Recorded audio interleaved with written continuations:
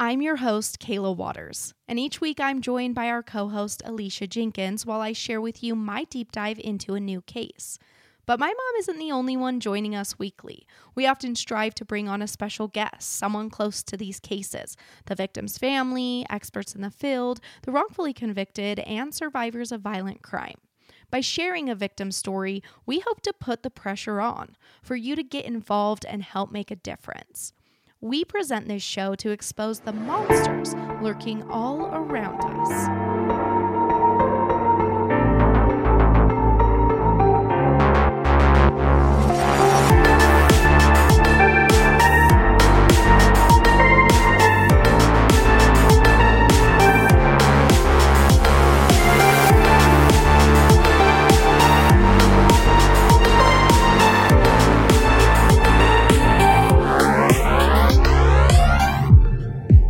Today, you're going to be presented a story that shows just how quickly a case can go cold when vital steps are missed, when assumptions are made, and a case is pushed to the side. But you'll also see how strong a mother and daughter bond can be, and how hard one daughter will fight for her mom's case to be solved. We also get to see the perseverance of someone who has been through unbelievable trauma, and that's something to look up to. So with that, are you ready for today's case?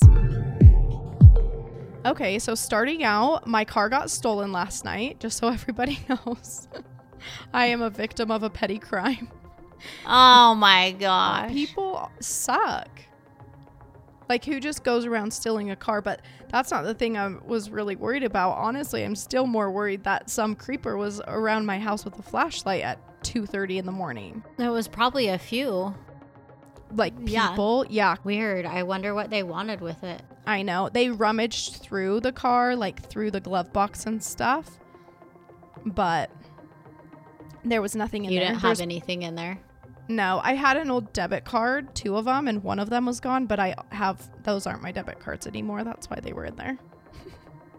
So good luck with that. Yeah, I had canceled them like before this. And then, yeah. All that was in there was my car seats, which is terrifying because now they know I have 2 kids here and they're creeping around my house in the middle of the night. Like, who does that? Who just steals a car? I don't get it. But criminals. Yeah, criminals.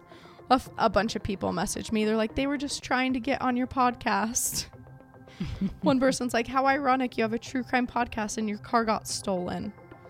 I'm like, yeah, if only I knew who it was. Yeah. I'll never know. You won't.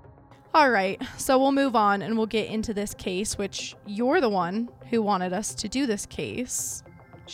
She let me know that the Cold Case Coalition in Utah is doing a cold case month. Yeah, in August. Yeah. So my mom let me know of a cold case that's there in Utah. And so I kind of looked up just the month that they're doing and all of that stuff. And the Cold Case Coalition there is, they've been doing this cold case month all through August, holding fundraisers and events. And it seems like they do really great work. They also have a podcast, and it seems that since 2018, they've offered rewards on every cold case in Utah that is defined as unresolved and more than 3 years old. So according to their Facebook page, this makes Utah the only state that has a reward available for every cold case. So I thought that was pretty cool. Yeah. Yeah. So this go coalition, Utah. There's something you're good at. Yeah, literally. And they also, along with every cash reward they offer in these cases, they say if you bring a tip that leads to helping a family find answers, you'll get the cash reward along with 2 dozen cookies. So, yeah, there's some incentive. Well, where are the cookies from? Crumble? I'm not sure if they buy them or if, well, I'd assume they buy them if they're giving them to people. I don't know. If they're from Crumble, yum. Yeah, 2 dozen. It'd be worth it. Those are really big. It's more like 4 dozen. Yeah, true. Or like 8 dozen, because I split my crumble cookies into 4. Oh my gosh. So I looked up the definition of a cold case, and it is, quote, an unsolved criminal investigation which remains open pending the discovery of new evidence. And in 2019, 6,644 homicides remained unsolved out of the total 15,449 homicides that year in the United States. So that put us with a 58% clearance rate in 2019, meaning that that year, 58% of those homicides were solved. 42 remained unsolved. And there have been roughly 185,000 homicides unsolved from 1980 to 2008. And according to projectcoldcase.org, the rate that homicides are being solved has actually been declining in the past 3 decades. So for example, back in 1994, the clearance rate was around 64%. And that's the year that our case today begins, but it remains a cold case still to this day, almost 27 years later. And I thought that was crazy that it's actually been declining in how many homicides that they're are solved. Solving the cold cases. Yeah, that you would think it would be getting better with the DNA that we have and everything. Yeah, I thought so too. And then I wondered, like, are more homicides and stuff being reported and like put in the systems? Like, is there like maybe there's better systems, so like more homicides are actually going into the data. Maybe. True. I don't know. Lots of things like that can skew it. Yeah, but I just thought that was interesting because I would have expected the clearance rate to have gone up, like you said, with the DNA and all of that stuff. Yeah. Or maybe they put a lot of people behind bars that shouldn't have been back then. I don't know. I'm sure there's a lot of like things that could go into it. And cold cases are really devastating for families because they're waiting for answers while all the leads dry up. Their loved one's case remains open but isn't being actively worked on daily. And that's because investigators have tracked down each lead with no success. And a cold case's hope lies in just a sliver of new information being brought forward, something that can give a family the answers they've been waiting for. Well, real fast, like a cold case is my worst nightmare. Yeah, because it would drive you crazy. Yeah, because you obviously would want to know what happened, or you would assume this or that happened, and it would just be so sad. Yeah, it would be like devastating if you were the family of a person. It's just, even when we learn about these cases, like all these people that learn about these things that aren't even connected to it, it like drives us all crazy. Like we want to know what happened to these people, so I can't imagine how the family feels. It's nice to get the ending of the story. Yeah. Rather than like know where they are. We just don't know. Yeah. But it's going to be like your car. It's just hard to solve some of these things. It's really sad. And so, yeah, that's why cold cases are definitely important to talk about, because if there was just one thing that got brought forward that could help in the investigation, then, you know, those are the little things that solve cases. Like one person deciding that they want to say something. Yeah, the story coming up, I saw it, like they did a news story on it. Mm-hmm. Yeah, just a couple years ago with like a little update. Well, even this year. Oh, they did. Yeah, I heard they're pretty good now about doing like a yearly media on this case. Yeah. So do you know like a lot about it? Not a ton, but it showed that her family was like doing a service project in her name, like cleaning up around the trail. Yeah. Okay, yeah. Okay, that makes sense. I didn't see that, so that like really does tie in around the trail where they like nearby where her car's found, probably. Yeah. Cool. Yeah. So with that, we'll jump back into 1994. Bobbi Ann Campbell was celebrating Christmas with her daughter, Stephanie Campbell, and she was excited to make Christmas special for a little girl who was just 5 years old and in the thick of believing in all the Christmas magic. Bobbi was super excited. She was so excited that she wakes Stephanie up at 2 a.m. and she's like, okay, get up, get your grandparents up. It's time to celebrate Christmas. Whoa, that is too early. 2 a.m. She's like, we're doing this. Yeah, even Stephanie. I remember I used to tell you kids, like, you could not wake up or come get us until 7. Yeah. I get my kids at like 9 because my kids sleep in really good. So my in-laws will be like, what time should we come over for Christmas morning? I'm like, how about like 9? They're always like, will they sleep in? I'm like, yes, they'll be fine. I'm not getting up at 6 a.m. for Christmas. So 2 a.m. obviously way early. Even Stephanie, who was just 5 years old, is like, really? It's the middle of the night. Santa hasn't even come to our house yet. But she gets her up. She wants her to open all of her presents. Bobbi's grandparents had actually helped her out that Christmas by giving her $200 to splurge on her daughter, and she was really over the moon to give Stephanie a big Christmas. Stephanie opened up a Super Nintendo that her and Bobbi played for the rest of the day, and it was a really special Christmas celebration. Bobbi hadn't only spent that money on her daughter, but she also made sure to buy everyone in her family a little Christmas gift. She was just really excited to be able to have a little extra money, that money her grandma gave her, to give to others that year. Because you see, Bobbi had a rough childhood and a rough few years as a young single mom. Unfortunately, Bobbi grew up in her mother's care, and it wasn't a happy life.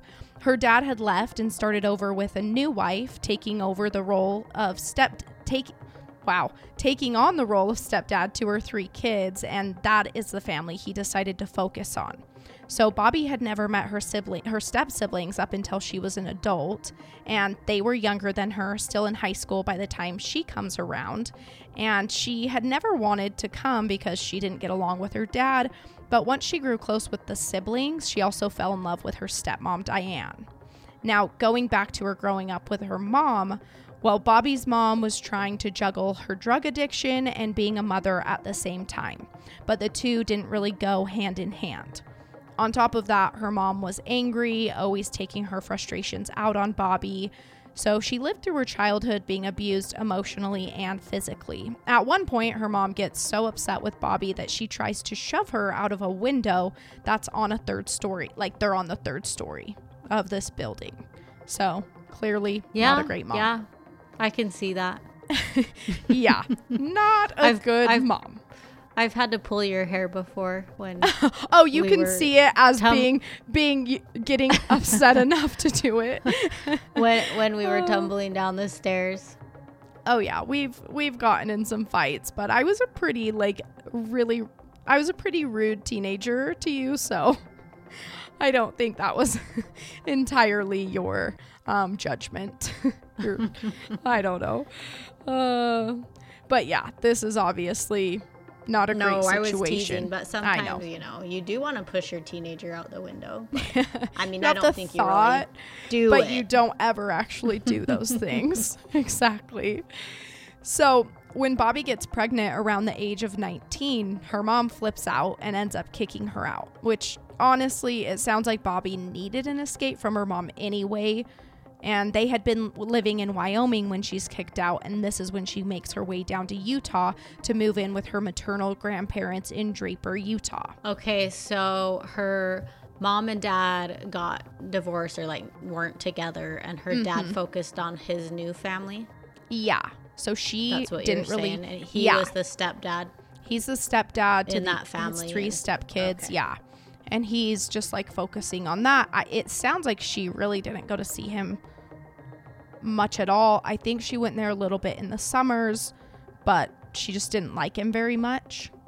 And then when she became an adult and did come back to Utah to live with her grandparents, she reconnects a little bit, meets her step siblings, and... Oh, because they were all from there. Yeah, Utah. They're all living in Utah as well. Okay. Her dad... his stepkids and all of that. Yeah. So with this move, Bobbi disconnects from Stephanie's dad, so she never really knew who her dad was just until a few years ago. Through DNA, Stephanie discovers who her dad was, but he had died by that point. He had lived in another state all of her life and was never involved, so she didn't really know him. And then when she does one of those ancestry DNA things, he had died. Her dad. Stephanie's dad, so Bobbi's daughter. Oh, okay. Yeah, gotcha. Yeah. Yes. So I'm Bobbi. Wait. Yeah, you were you just said her dad had all these stepkids. Yeah. So that's Bobbi. the mom. Okay, who this case is about, yes. And then it's her daughter, Stephanie, because Bobbi gets pregnant. Her mom kicks her out. And then she moves in with her grandparents and never is involved with Stephanie's dad again. And it's just now here within the last few years that Bobbi's daughter, Stephanie, found out who her dad was. He had already died by that point, so she, of course, never connected with him. Yeah. That's too bad. Yeah. She, she seems like very grateful for her great-grandparents, who are really the ones who take over and end up raising her from the time she's 5 on. That's who she considers like her mom and dad by that point. Her great-grandparents. Yeah, because they lived with Bobbi's grandparents. Yeah. Mm-hmm. Yep. Wow. Yeah. Crazy. So this is how Bobbi and Stephanie end up in Utah, living with Bobbi's grandparents. Through the next 5 years, it doesn't seem that they lived with in the grandparents' home like the entire time. Bobbi had friends in Salt Lake City, and she was often there as well. I know at one point she lived in some apartments in Murray, Utah. And when it came time for Stephanie to start kindergarten in the fall of 1994, Bobbi gives Stephanie the choice, asking her if she would rather start school in Salt Lake City or in Draper. And Stephanie chooses Draper. So they officially move back in with Bobbi's grandparents so that Stephanie can start kindergarten. And while Bobbi might not have had all of her ducks in a row and she was struggling through being a young mom, she did always put Stephanie first. She wanted to make sure that her daughter had a childhood better than hers. Stephanie remembers how much her mom loved her. They did art and coloring all day, and Bobbi always made sure to take Stephanie everywhere with her. They attended this drum circle every Sunday. They went camping and fishing. Stephanie would even go with her mom to some of the jobs she worked, like when she picked up shifts at the zoo.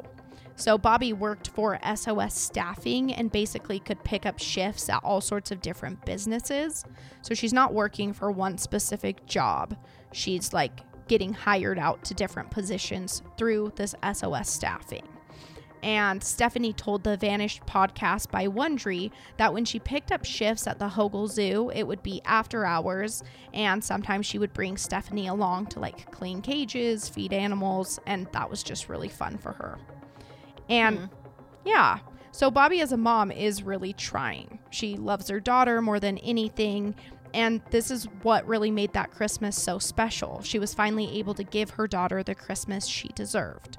But no one knew that it would be the last Christmas they spent with Bobbi Campbell. On December 27th, 1994, Bobbi loads up some laundry sitting in a blue basket into the back of her car. Well, she's actually driving her grandpa's car. It's a blue Chevy Nova. She had just finished folding the laundry as her and Stephanie were getting ready to leave the home. Bobbi wanted to spend a few days with her friends to continue celebrating the holiday season, and she asks her grandma if she has a bit of gas money because she just put everything she had into that Christmas. So her grandma hands her a $10 bill, and with that, Bobbi and Stephanie are headed to Salt Lake City for the next few days to stay with Bobbi's friends. And this is something that they did often. Bobbi's friends always opened up their home and let the girls stay with them for a few days. So they make it to Salt Lake City that day. Bobbi rushes Stephanie inside her friend's house, and this is a woman named Jewel. And she asks Jewel if she can watch Stephanie real quick while she runs to pick up a paycheck, and then she will go grab some groceries before heading back to the house. Jewel says, of course, but Stephanie didn't love the idea. She wanted to stay with her mom, so she bursts into tears, and then she watches as her mom leaves Jewel's house with a guy named Tony, a guy that Stephanie believed to be her mom's boyfriend. So she stays up front by the window just crying until she falls asleep. And then when Stephanie wakes up, she's a bit hazy, but immediately she's looking around for her mom because she just took a nap, so obviously her mom should be back by now.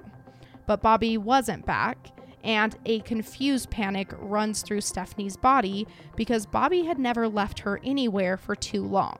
She always picked her up from a sitter on time. So how old was Stephanie at this point? She's 5. So this is just 2 days after that Christmas. Okay. So they have that Christmas. 2 days later, they're doing this. And she's 5 years old, in the middle of kindergarten. She's on like Christmas break for kindergarten. So when Stephanie wakes up, she remembers having this really weird feeling because soon 2 strangers come to Jules' house and they give her a Lion's King outfit. She felt like she was meant to be distracted with this outfit, but it doesn't take her mind off of her mom not being back yet.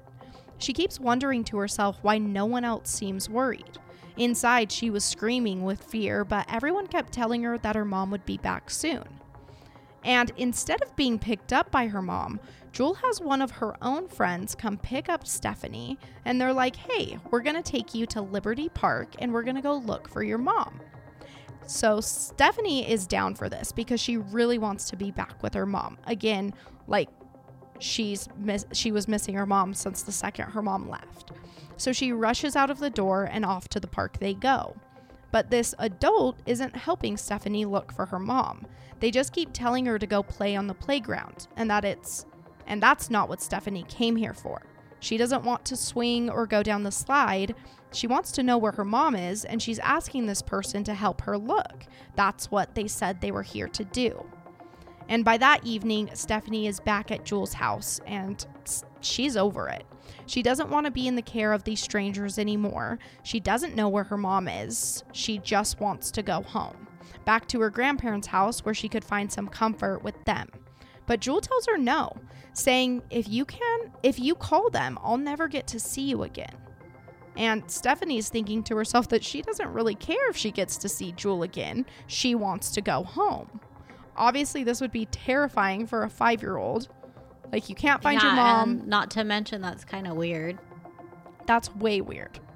Like, if you call them, I'll never see you again. Yeah. It seems sketchy. Her friend knew something was up. Yeah. And I think Stephanie, later on in her life, she does believe that everyone in that home or in this complex does know something. Mm-hmm. And we'll kind of get into all of that, but way weird to be like, nope, we'll never see you again. So you actually cannot call your grandparents. Yeah. When she's been pretty much in a panic, I'm sure, for hours at this point.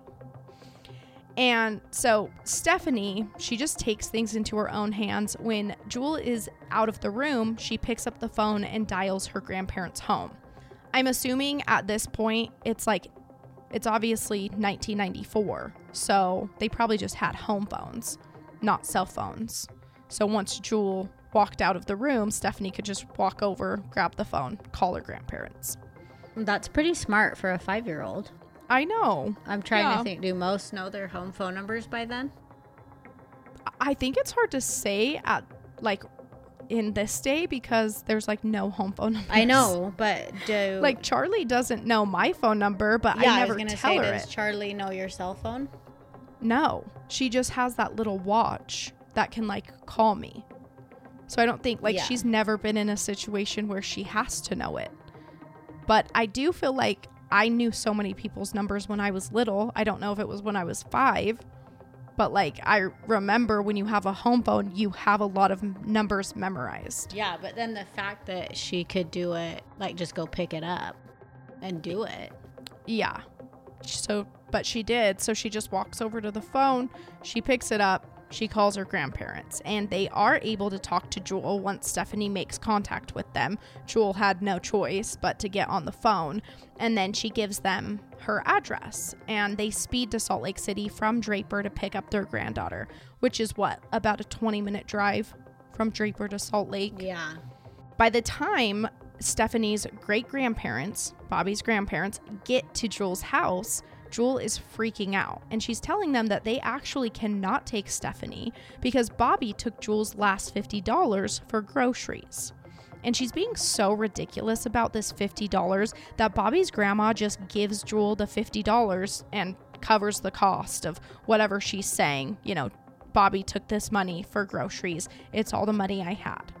And Bobbi's grandpa, Lester Dixon, he's asking everyone questions, trying to get an answer as to where Bobbi went. By this time, even Tony is back at Jewel's, but everyone is saying they don't know what happened to Bobbi. She just hasn't come back. And remember, Stephanie had seen Tony walk out with Bobbi. So it's just odd that now he's back, but Bobbi's not. Mm-hmm. And Immediately, Grandpa Lester makes contact with the police, trying to report his granddaughter as missing, but of course, they refuse the report. They're like, don't worry, you'll be able to find her, just come back tomorrow. But tomorrow comes, and they still say they can't take the report. Wait a week. Oh, I know. A week? A week. Yeah, I know. It's like, no, that's too long. When someone's missing, it's got to be right away. So it's 1 week later, and Grandpa Lester's back, but they tell him they still can't take the report. Now he's pissed, and that doesn't sit well with the officers. They actually threaten to arrest him. And he's like, great, arrest me, but take the freaking report. My granddaughter is missing. And thankfully that somehow works, and they do finally take the missing persons report for Bobbi and Campbell. They're saying all the things we always hear in these cases. She's an adult, she has the right to be missing. Even if we find her, we don't have to tell you where she is. But it's like she wouldn't leave her kid. Exactly. That's always the hard things, because I literally have heard these phrases so much in different podcasts I've listened to, like, well, she is an adult, or like, they have the right to go missing. It's like, sure, they do have the right to go missing, but usually a family sort of knows their person. Like, they know if it's someone who often runs off, or if it's someone who often doesn't make contact or leaves their kid behind. But when she's does it hurt to start investigating it early? Yeah, No? Exactly. It's like, and who cares if she did go missing on purpose? Like, you can use the resources. She shows up in a couple days. Yeah, then like, she shows up. Exactly. Like, I don't care if you use my tax dollars to investigate people who have purposely gone missing. At least you're looking for them, so you don't miss it when it is not someone who did this on purpose. You know? Yeah, it's frustrating. But on the flip side, Ben Pender of the Unified Police Department in the Greater Salt Lake area did say there was confusion surrounding this missing persons report. So he was also interviewed on the Vanished podcast by Wondery, and he says that the police who met with Grandpa Lester a week after Bobbi's disappearance were unaware of the initial calls to report Bobbi missing. And this ultimately leads to tension. At least to date in 2022, Officer Pender says that they don't believe Bobbi left her daughter behind, and he does feel that foul play was involved. Now, I don't know if Ben was there in 1994 or if he's like looking at like case notes and stuff from then, because he's working it now. So that was kind of his take on the whole thing.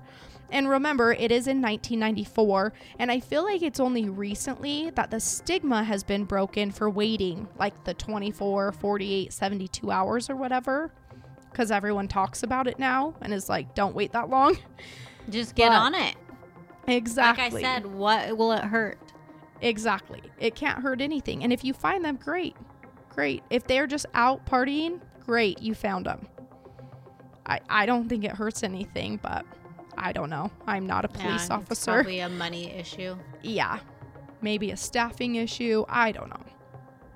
Now, they actually aren't able to officially report Bobbi as missing until January 7th, 1995. So Bobbi actually goes missing on December 27th, 1994, and she's reported missing that next month, about 10 days later. And I just say this because I found a lot of sources that said she went missing on January 7th, 1995, but that's not the case. That's just when they take the report. So, okay. Grandpa Lester is just thankful that the police even take the report. He knows something is wrong because Bobbi would never just leave Stephanie behind. And Stephanie knew something was wrong too. Winter break had ended by this point, and Stephanie was back in class. Her grandparents told her not to say anything to her peers, just keep what's going on to yourself. But Stephanie was crumbling inside. She was crying every day, just wishing she could see her mom. And it does seem weird that they wouldn't want her to talk about it, but Stephanie said they were just born in a different time period where they were taught not to talk about like family issues or feelings. She says when Bobbi went missing, they just kind of packed up all of Bobbi's stuff, They put it into storage, just waiting for Bobbi to return home, and they just didn't want it discussed a lot. Yeah, kind of secretive, proud. Yeah, which I do feel like that could totally be a different, like a generational thing, like a different time period type thing, just like what they felt was appropriate. So it seems weird, but it probably, she says like they were really great people. Yeah. So Bobbi's grandpa, he had recently retired, so finding her becomes his number one priority.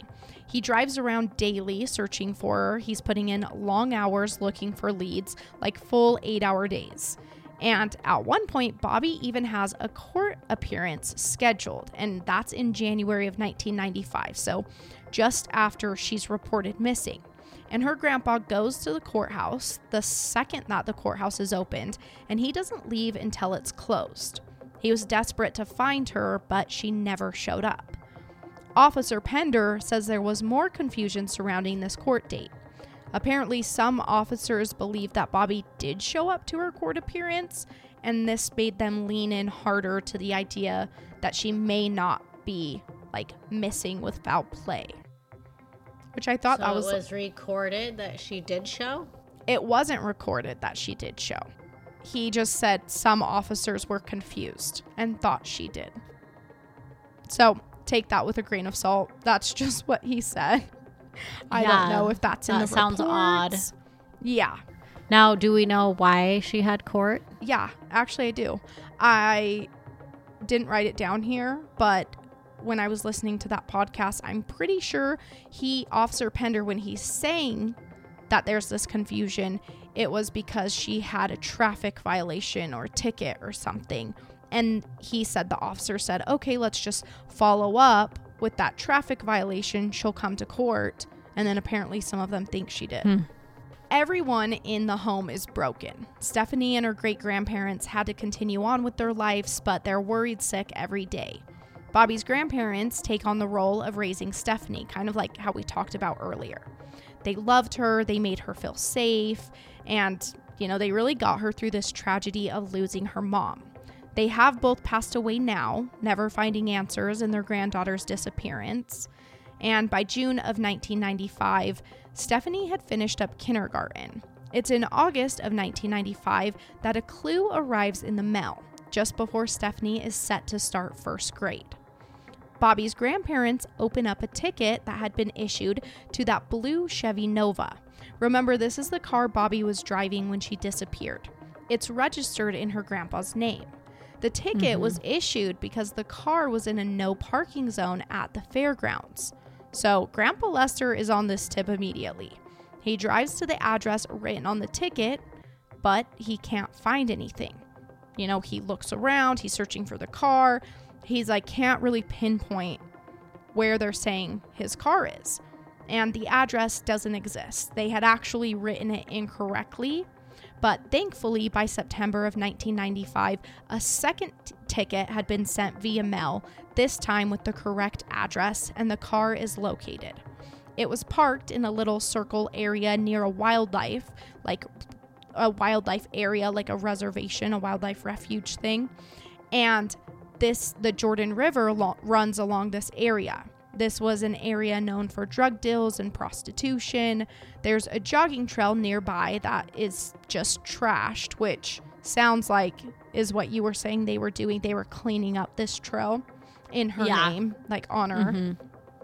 Yeah, that's really cool because as you can see, it was described as being like littered with trash. There's a bunch of stuff in the river, like just thrown into the river in this area. It's just like not a great spot. Which, like, I think that they have had a lot of bodies go missing in there. Yeah, the Jordan recently, River. Right? I was going to kind of like mention that, like side note. Well, first I saw a TikTok video, which again, like TikTok's TikTok, so who knows how much you can believe from that. But it was saying like, oh, there's this active serial killer in Utah. There have been like 40 plus bodies found in the Jordan River, and these people interviewed all these homeless people down there in Salt Lake, and they were saying like, yeah, all these bodies have been found, but no one's doing anything. And it sounds like homeless people are being killed. I don't actually think it's like 40 bodies. I think what Shannon said, there was like 3 bodies found in the Jordan River. Mm-hmm. And what were those also tied back to like the homeless community down there in Salt Lake? I don't know. Yeah. But the trail is pretty nice. I mean, now it's paved and walkers and bikers can go on it, and it like spans across the whole Wasatch Front. Yeah, I was gonna say, like, odd for a jogging trail to be like so sketch, because like who would be jogging on back it then? But right? back in 1994, wasn't. Yeah. So in 1994, this might have. I wonder when they made it. Yeah. I feel like maybe it was back then, because that's when right around when I graduated high school. Yeah, or maybe it wasn't even a jogging trail at that point. Maybe it was just an area that was kind of like trashed and littered, and then maybe as they made the trail, I don't know. Who knows? Yeah. I'd have to look it up, but yeah, so this is that area. That's cool that they were cleaning it up. And this is where the car is found. And inside the car, Bobbi's family finds that laundry in the back, Bobbi's makeup, and the $10 her grandma had given her for gas. It was in the glove box. And a woman who lived nearby told Bobbi's grandpa that in December, the car was just there one morning, and it had remained there ever since. And this is the following September. So almost a year later, this woman was like, yeah, this car showed up. It's just been sitting there. And there was something ominous found inside. Under the driver's seat, Bobbi's grandpa finds a machete, so like a large knife. And his heart sinks. So he calls the police right away, and he's like, hey, I found the car Bobbi was driving. Can you come get it? But the police are taken back. Like, it's your car. What would you want us to do with it?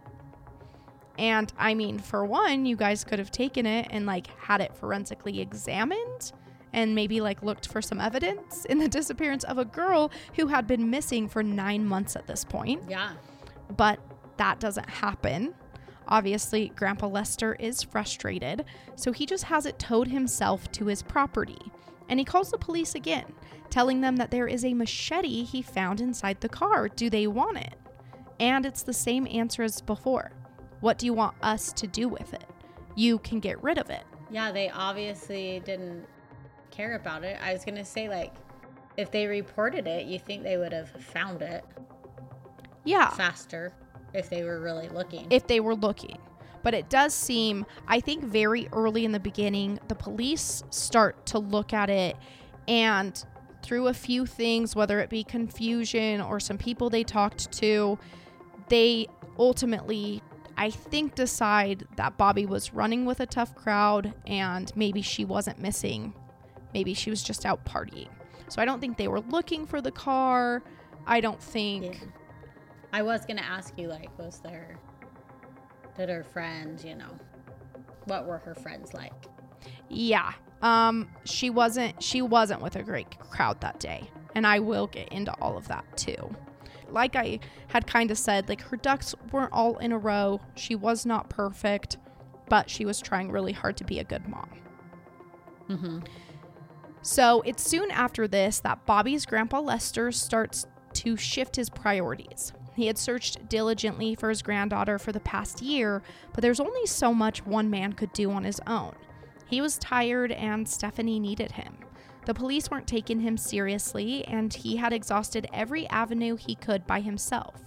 So now he really dives into taking on the role of Stephanie's guardian, and he focuses on being her dad instead of her great-grandpa. She describes him as the best dad she could have asked for. Her great-grandparents were 62 years old when they took over the custody of 5-year-old Stephanie. Oh, my word. That's crazy. So, yeah, they sound like good people. They, like, really took on something that I don't think most 62-year-olds want to. Yeah. You watched Charlie and then my niece Lindsay, who's the same age at the same time, your 2 grandkids, well, 2 of them. And weren't you like so tired after the weekend? She watched them for like 3 days, and by the time I picked them up, she was like, I'm ready for them to go. They've been fighting the whole time. They couldn't share. It'd probably be different if you were raising them as your kid. Yeah. As a grandparent, they like want your attention and want you to do this and that, and you want to play with them. And as a mom, I'd probably be like, yeah, go play, with your toys. And like, go to your room for a minute. Yeah. But as a grandparent, you're watching them. You're like, okay, I'm going to do all this stuff with them. I'll do whatever you say. Yeah. Yeah, it is exhausting. Like, I cannot imagine. So they really took on like a big task. And then, so they do this. They start focusing more on Stephanie and just raising her. And that's where Bobbi's case goes cold. Not that the police were doing much about it in the first place. Bobbi's disappearance had received no media attention.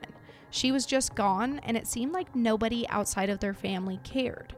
The first time Bobbi and Campbell's case was featured in the news was 7 years later when Stephanie is in 6th grade. The news coverage brought forward one tip. Someone claiming to have seen Bobbi at a park in Salt Lake months after her disappearance. But Bobbi's grandparents never really believed this. It had been so many years, and we know eyewitness testimony can be so flawed. I can't even remember what I ate for breakfast this very morning. So I just, it didn't feel like a solid lead, and it ends up going nowhere. Stephanie, yeah. And Stephanie says that no searches or questioning had ever been done until the news featured Bobbi's case. So of course, by that point, 7 years later, no one can remember little details anyway. It's easy for everyone questioned to be like, oh, that was so long ago, I don't remember. Mm-hmm. So police basically tell Grandpa Lester that she ran with a tough crowd, that she wasn't making the best decisions, and that's what most likely led to her disappearance. She was probably just out partying, doing her own thing.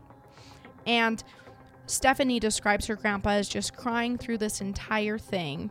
And when she's older, she's told by those who knew Bobbi that she was, in fact, starting to get into some drugs. Initially, she just enjoyed smoking pot, but it's during that last year of her life when she starts to dabble into harder drugs, things like mushrooms and possibly even more. Officer Pender, he does have a slightly different idea of what those early days of the investigation looked like. So he claims that the officers did question witnesses right away and that the questioning continues into the summer of 1997. But these leads go nowhere. And I'm not sure if there's any reports of this. If there were, I would assume Stephanie had seen them and wouldn't say there was no questioning, but I don't know. And then he says that this is where the idea Bobbi had possibly been seen at a park comes from, which solidifies the officers thinking she's just out and about, along with the confusion of the court and the tough crowd and all of that. But it's still like, even if they're on drugs, they still deserve to be found. Like, okay, she runs with a bad crowd. Who cares? Like, she has a daughter. People are looking for her. Like, her life matters. Just go find her. And maybe she needs help. Maybe she needs pulled out from that group. Or, like, maybe you do find her and she is with this crowd and she is doing drugs. Maybe give her a ticket or arrest her. And, like, maybe her life could turn around. I don't know. Mm-hmm. Yeah, I'm with ya. So, regardless of how the initial investigation went down, we know evidence wasn't collected and a lot of opportunities are missed. For years, the case remains cold, and it's not until Stephanie is about 19 years old that she's able to get Bobbi's case reopened. She's sick of wondering where her mom is. By this point, she needs answers, and she has never stopped fighting for her mom's case to be solved. Through this fight, Stephanie starts talking with a lot of people who knew her mom, people who could help her paint a picture of who she was. And there are some shocks to Stephanie's system. Now, these years since Stephanie started investigating her mom's case herself have to be such a whirlwind. Some of the things she's told are downright absurd, while others are possibly believable. And Stephanie did hire a private investigator, so that is a person that has helped her through the years. I don't know if she hired him right when she's 19. I doubt it, but in the recent years, he's been hired. He's been around. Yeah. That's good. Yeah. So let's get into a few things that have been said and just kind of some of the different rumors, I guess. So remember Bobbi's mom, the one who was abusive to her, had tried to push her out of a third-story window. Well, this woman is named Shanna, and unfortunately, as I said earlier, she struggled with drug abuse. Stephanie felt like most of the stories Shanna wove together were a product of her drug use and very misinformed, which was frustrating to Stephanie because it caused the police to track down leads that were really not going to go anywhere. So her mom was still around and like in the picture when she went missing? Years later, because she's actually in prison most of the time after. Oh. And then years later, she kind of comes around and she has all these stories that she, Stephanie doesn't believe. They're just, like she said, like she brought together through her drug use and stuff like that, like made them up. Okay. Yeah. So for most of Stephanie's childhood, her grandma Shanna had been in and out of federal prison. And then, like I said, once she's out, she kind of comes around. She does move in with her parents. So those are Bobbi's grandparents that she lived with at the time of her disappearance and the ones raising Stephanie. So Stephanie and her grandma Shanna are now living under the same roof. And Stephanie remembers Shanna being abusive to her as well, doing things like burning her with cigarettes. So obviously, again, not a great mom or grandma. Still, Stephanie wanted to talk to Shanna about her mom, Bobbi, and Shanna would just go off the rails. While Bobbi totally despised her mom, Shanna claims they were close, even saying that Bobbi showed up to her house in the months before her disappearance, which she lived in a different state, if I'm recalling correctly, Nevada. And she says that Bobbi, Wyoming. At this point, she was in Wyoming, and then I think she moved. Oh, okay. Yeah. So, and she says that just in the months before, Bobbi comes to her house out of the state of Utah, and she was with a little girl. Shanna says she's with a little girl that was another man's daughter, and that Bobbi was telling Shanna she was really scared because she had seen something she shouldn't have seen. But pretty much no one believes this tale because Shanna's husband at the time also has his own crazy story. He claims that Bobbi had joined a cult down in Colorado. And here's the kicker. He said he could save her from it. Bobbi's family just had to give him the money to travel down there and get her.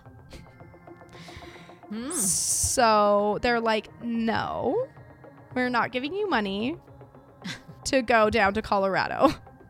And this husband of Shanna's was also on drugs. And Stephanie said her grandpa Lester always reassured her that this is not what happened to her mom, telling her that Bobbi would have never willingly left Stephanie behind. Through the years, Stephanie has learned that Bobbi was, for a fact, getting into harder drugs. And that had happened within the year before she disappeared. And on that day, Bobbi dropped Stephanie off to Jewel to grab her paycheck and get groceries. She was really grabbing her paycheck to go and pick up drugs for her, Jewel, and another couple that lived in the same complex, Rick and Diane. And remember how Stephanie has a memory of her mom leaving Jewel's home with Tony? Well, she gets in contact with him when she's an adult. Stephanie had believed as a 5-year-old that Tony was her mom's boyfriend, and she remembers him being abusive. But when Stephanie talks to him, he denies this, telling Stephanie that she's misremembering. Tony claims that he never dated Bobbi, and on that December 27th day, he did not leave with her. He says he had a fight to go to that night. He must have been an aspiring fighter, I don't know. But he just walks Bobbi to her car and then continues walking over to this fight. Tony lives in that same complex as Jewel, and in the same breath that he's saying that this is what happened, he also says he had gotten brain damage during his fight that night, so he actually doesn't remember much. And Stephanie could only talk to Tony over the phone and on Facebook Messenger because he received so many charges here in the United States that he was deported and is unable to return. Oh. Yeah. That's bad. So he's not even here. His story is iffy at best because he remembers he didn't go with Bobbi, but He also had brain damage, so he doesn't remember anything. Who knows? And it didn't seem like Stephanie believed him at all, because she told the Vanished podcast that she had written him many sob emails trying to get him to change his story, but he's sticking with what I just told you. Now, Stephanie tracks down Jewel, the woman who was literally watching her at the time her mom goes missing, and the one who sent her off with the stranger to go search for her mom. But it's a dead end, because years after Bobbi's disappearance, Jewel had died due to an overdose of heroin. Yeah. So what about Rick and Diane, Jewel's neighbors who supposedly gave money to Bobbi that day for drugs? Stephanie finds them and finds out that shortly after Bobbi's disappearance, they moved out of state. They're not together anymore, and they tell Stephanie that they truly believe Bobbi just left that day on her own free will and didn't return to get her daughter. So none of them really lead Stephanie anywhere. Yeah. Yeah, they're not reliable sources. No, it sounds like they were all kind of using. Yeah, they were like not in a great place at the time that Bobbi goes missing.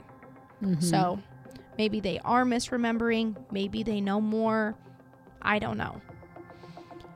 So there's another theory that has been thrown around, and that is that Bobbi's own brother had something to do with her disappearance. Bobbi and this brother hadn't grown up together, so she grew up alone with Shanna, while she actually had a brother between her mom, Shanna, and her biological dad, the one who becomes the stepdad to those 3 kids. And that brother moves with the dad.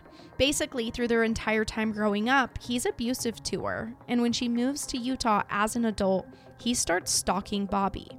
Stephanie remembers being terrified of him, because one day he breaks into Bobbi's apartment, and Stephanie watches him beat her mom up before he steals her food stamps. What Stephanie didn't know as a young girl was that Bobbi's brother had also raped her. Not Stephanie, but Bobbi, his own sister. So. Oh. Yeah. And like I said, like. Not good. Yeah, Bobbi and Stephanie didn't always live with their grandparents. So this is during one of the times she's living in an apartment of her own. And he does all this stuff. Stephanie literally witnesses it. And he's obviously just not a great person, a bad person. He was known to follow Bobbi around through her adult years. So is there any chance he made contact with her on that December 27th day? It's definitely possible, but her disappearance has never been tied to him. Now, here's something that completely threw Stephanie for a loop when she starts digging. Bobbi actually had a second child, a son, and that was after she had Stephanie, but she gives him up for adoption. She was already struggling as a single mom, and her grandparents told her that they could not help her with 2 children. It was just too much. Her friend Leah, crazy, right? So when she was living in Murray, Utah in some apartments, she made friends with a girl named Leah, a girl named Jody. They all just, became friends. They all lived in this complex. Their kids played together. And Leah thinks that this led Bobbi into a depression. Leah herself had given up a child for adoption. And when Bobbi visits her in the hospital, she tells Leah that she's going to regret giving her child away. This is believed to be one of the reasons that Bobbi starts getting into drugs, trying to cope with the pain. Stephanie said it must have been so hard on her mom because she brought her son home for one night, and it's the following day that she hands him over to his adoptive family.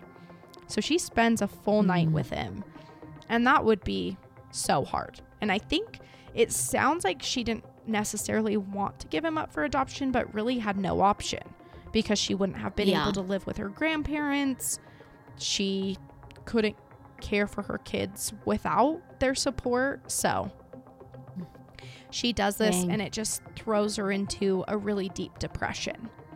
Now, that same friend Leah says that in the days leading up to Bobbi's disappearance, she receives a phone call from Bobbi, and it shook her to the core. Bobbi was screaming about how they were trying to kill her. Leah said she was hysterical. And then Leah keeps asking Bobbi who they were and where she is. But eventually Bobbi calms down, never telling Leah where she is. And then she says to ignore what she said because she was just too high. So who knows if she really was just too high or if it was something more, but it kind of like solidifies the fact that she was using leading up to her disappearance and is really like surrounded by this crowd of people. So Stephanie says that as a kid, she couldn't differentiate if her mom was high or not. You know, she's 5 years old. She doesn't really understand drugs at that point, but she does remember there was a clear difference between her mom at home and her mom with her friends. And here comes another shock. Another thing that Stephanie had no clue of until she starts digging into the circumstances surrounding her mom's disappearance as an adult.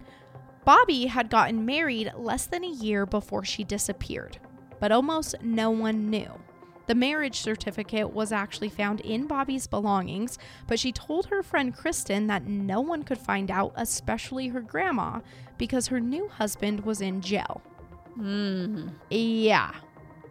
So really almost no one knew besides a few close friends. Stephanie didn't know. Her grandparents didn't know. She just marries this guy in jail. And Kristen, she was worried about this guy once she hears of Bobbi's disappearance because Bobbi had told her that she was really worried he was about to get out of jail soon. She thought he would find her and find the people she had been hanging out with.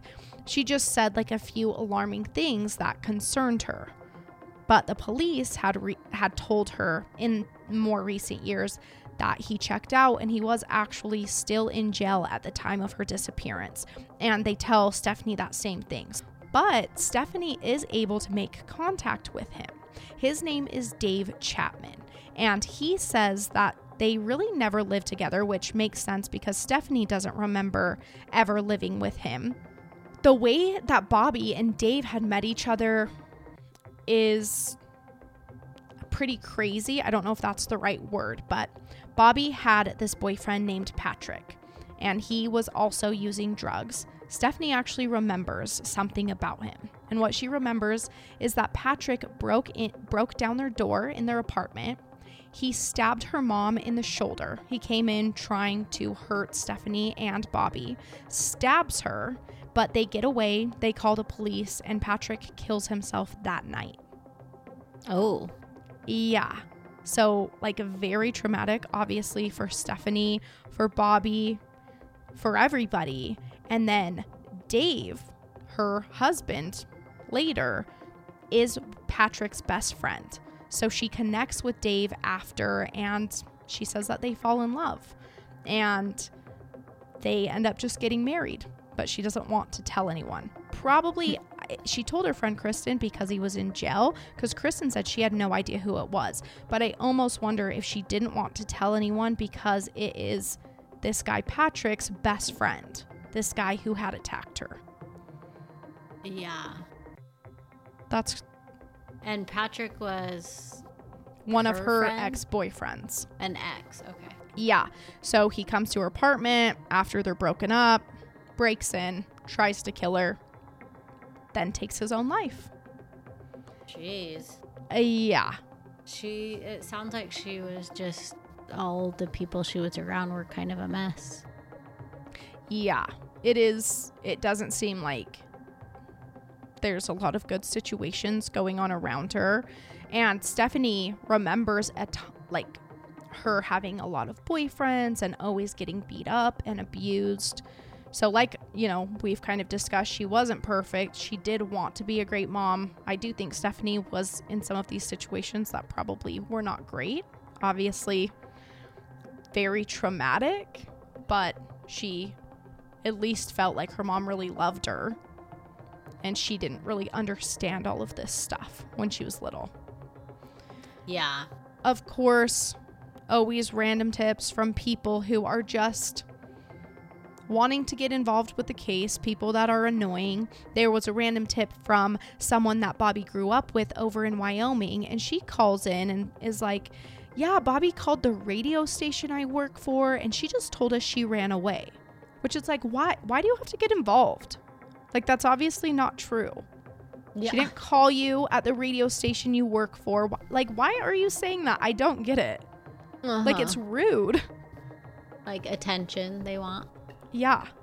Like, you getting attention is not more important than having facts correct in a case. Don't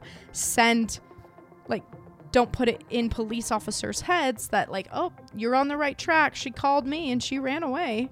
Like, no, she didn't. She did not call you. But then, this one really got me. There is a serial killer, Wayne Ford, and he had his girlfriend reach out to Stephanie on Facebook and tell her that Wayne is the one who killed her mom. Which, A, why do you have a girlfriend? Who's dating you when you're a serial killer? Like, what? I freaking hate people who like murderers and date them. I know. It's so weird. Obviously, they have something wrong with themselves. It's disgusting. There's even, like, my sister showed me a lot of videos on TikTok where, you know, they're like showing a video of a murder and all these comments will be like, oh, he's so hot. Oh, he's so hot. It's like, ew. Like, stop doing that. Like, don't romanticize serial killers and, like, they're not cool. They're really gross and disgusting. And they're not hot. No, they are not hot. Ted Bundy was not hot. No. Zac Efron is just hot. And he played Ted Bundy, unfortunately. So don't tie Zac Efron's looks into you thinking Ted Bundy was actually hot. It's like, yes, Zac Efron, hot. Ted Bundy, not. Yeah. Don't connect the two just because he played the role. I've heard it way too much since that movie came out. Like, Ted Bundy was so hot. No, Zac Efron's hot, not Ted Bundy. Oh my gosh. But yeah, so this guy literally has his girlfriend reach out to Stephanie, tells her he's the one that killed her mom, and Stephanie really believed it was him for a while. Like, I mean, she's thinking to herself, why would he reach out to me? Why would he say he did it? He was like a serious predator. He was convicted of murdering 4 women in 1997 and 1998. He targeted hitchhikers and sex workers, and he raped and mutilated his victims. Thankfully, police are able to investigate this lead. She says they take this lead seriously, but it is determined he was not the one who in the area is involved with her mom's disappearance or anything. Like, it's not possible. So that threw me for a loop because I was just like, what? Like, I know you hear a lot of serial killers doing that, kind of saying that they did the murder. I know. And then it's like, but they really didn't. Yeah. I think, like, they're in prison for life and they're probably just bored. They want to find a way to, like, terrorize people on the outside. Mess with people, So, like, what can I do? But then that girlfriend, like, again, A, why are you dating a serial killer? And B, why are you helping him message people on Facebook? Don't do that. That is crazy. Yeah. Very odd. So, are there theories around, like, Jewel or Tony? Sort of. So, and that's kind of where the final and most recent theory kind of leads us, because there is a woman in the most recent claim is this woman who comes forward to Bobbi and the private investigator, and she said, not to Bobbi, to Stephanie and the private investigator, and she says that Bobbi goes to a party and someone gives her a hot shot, which I have no idea what that is. Do you know what a hot shot is? No. I don't either, but it seems that it's some sort of concoction that you shoot up with a needle, which Stephanie and others have found strange because through everyone she talked to, although her mom was dabbling into harder drugs, everyone said she was scared of needles. She never wanted to use needles. She would, like, decline that all the time. So it was uncharacteristic of Bobbi to be shooting any drugs up using a needle. So, you know, a lot of her acquaintances told Stephanie that if she was given this hot shot, it was probably by force. Now, this woman says when this happens, everyone panics. I don't know if Bobbi just like passes out or whatnot. She just says after this hot shot's given, everyone panics. So they take Bobbi. Yeah, it says it's a mixture of heroin and a more powerful opioid, like fentanyl, which makes it like really highly dangerous. So yeah, like maybe she OD'd. Yeah. Yes. And this is the theory that Stephanie believes the most, and it is what you're saying, that like she OD'd with these people. Yeah. And they got rid of the body. They didn't want to tell because they'd get in trouble for doing drugs. Yeah. And this is what Stephanie says she believes the most. It's probably what makes the most sense to me as well, but we don't know, you know. So this woman says that everyone panics. They roll Bobbi into a rug, and she's telling this, but she's saying, well, I wasn't there. This is just a rumor I heard. So she calls all these years later. She's like, I wasn't there. This is what I heard happened to your mom. And she says that she heard this group of people puts the rug with Bobbi's body inside into an attic. And then she says that the smell got so bad, they had to take her out of the attic. They had no choice.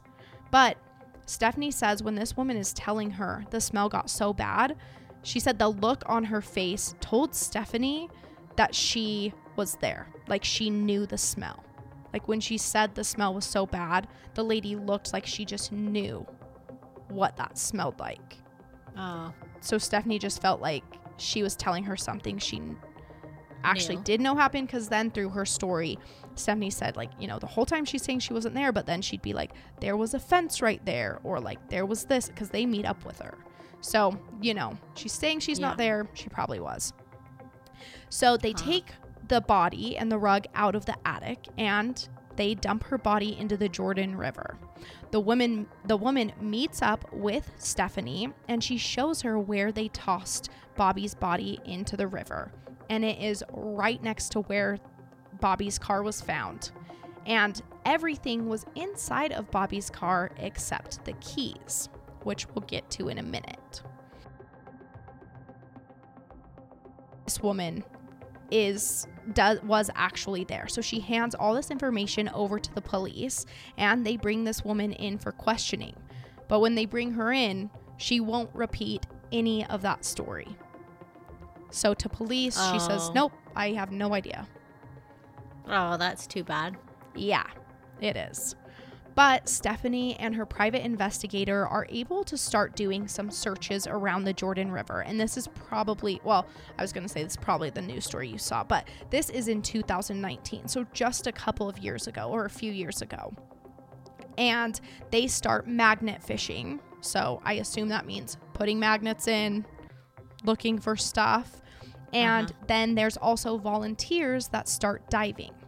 Through this search of the Jordan River, Stephanie said her anxiety is at an all-time high. She's throwing up during the river search. It was just like a lot for her, and like really took her back to that time. And there was a lot found in the river. They're not sure if it's all connected to her mom, but there was a pair of earrings found. There was a rolled up carpet, Chevy keys, a jacket, a hat, and 100 bullet casings, a shopping cart, all this stuff. But a few of those things sound like they connect to this case, right? Yeah. Yeah. So Stephanie said they find all these things, but the only things she really feels are tied to her mom's case are the rolled up carpet, because that ties directly to the most recent story. Yeah, the most recent like suggestion of what happened. And then the earrings may have tied to her. There was an acquaintance of Bobbi's that was at the search, and he said they seemed like earrings Bobbi would have been wearing. So the Utah Cold Case Coalition, they take the earrings in as evidence to their volunteer lab. So not the police, but the Cold Case Coalition take them in just to see if they can find anything. And then she also believes that the Chevy keys were tied to her mom, because They're an old Chevy car's keys, and that's the one thing that was not found inside Bobbi's car. Which it sounds right to me. Had a Chevy Nova. Yeah. So, but there was, no other remains found or anything like that. And unfortunately, the cops came and they took the 100 bullet casings and they took those into evidence, but they didn't take anything else into evidence. So they didn't take the carpet into evidence. They didn't take the keys. That's weird. I know. So they say they're actively investigating it. They wouldn't have found her bones, right? I mean, bones are not magnetic. But if they had divers, I mean, those bones could be buried. Exactly. And I read on that news coverage in 2019 when they say there's these new leads in a cold case, like maybe they'll lead somewhere. The diver says that the body obviously would have disintegrated at this point. It's been, she went missing in 1994. I was born in 1995, so she has been missing my entire life.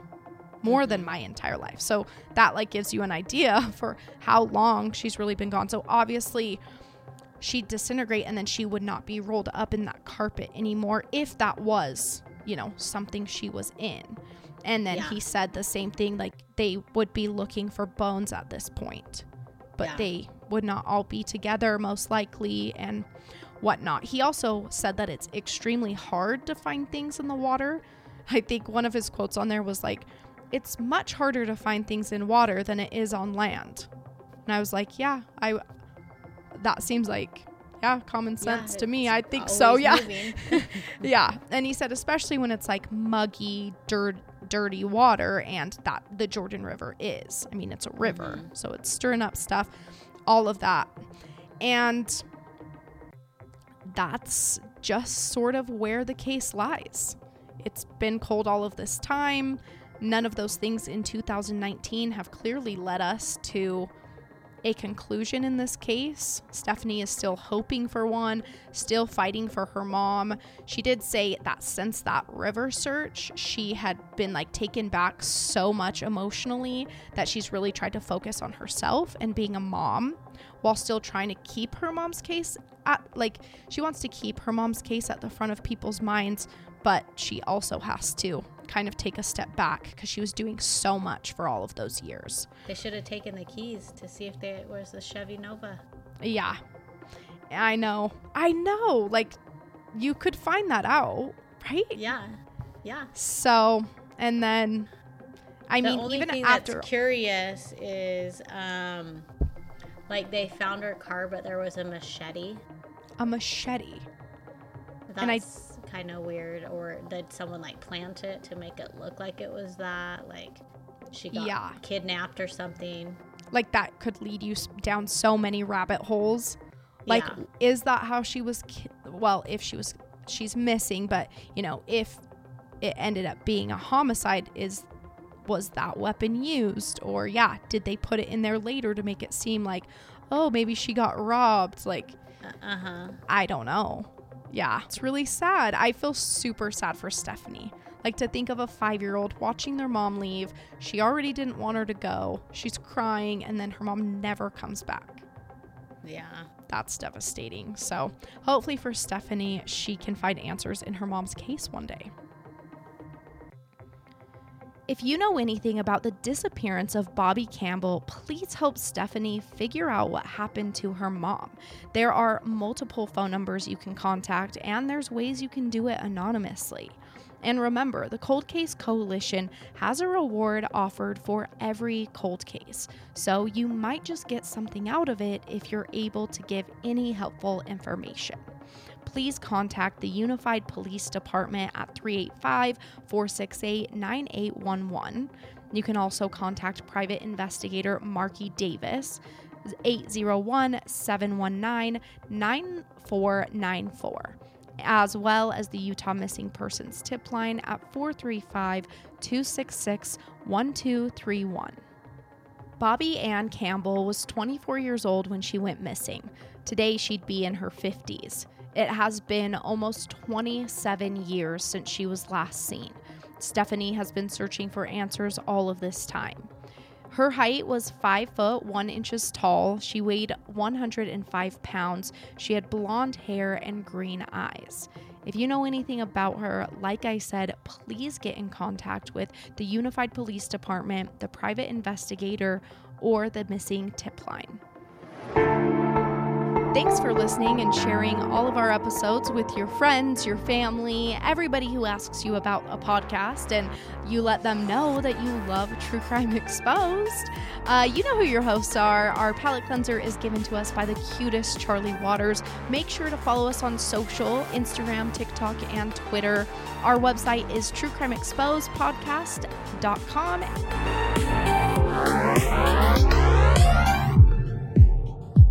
Hi, I'm Charlie Waters, and today I'm going to be doing a palate cleanser. And this time it's going to be about how flowers grow. When the seed is planted, an embryo inside the seed starts to grow into a seedling. Then the roots grow down to hold the plants in place. And those same roots take food and water up to the plant. Then a shoot grows and develops into a stem. That's what takes the water and food to the rest of the plant. And boom, you have flowers. Bye. Hope you have a great day or night. Going along with our episode today, I'm going to highlight the Utah Cold Case Coalition. You can find them on Facebook. They also have an email. You can email them at coldcasecoalition@gmail.com. They have a phone number, 385-258-3313, and you can visit coldcasehelp.com. You can visit their website and see what they're all about, what they do. Like I said earlier in this episode, they're the reason that every cold case in Utah has a reward offered, and I think that's pretty cool. This month of August, they are doing Cold Case Month, so they've got all sorts of things going on, and I highly encourage you to join their Facebook to see what they're all about.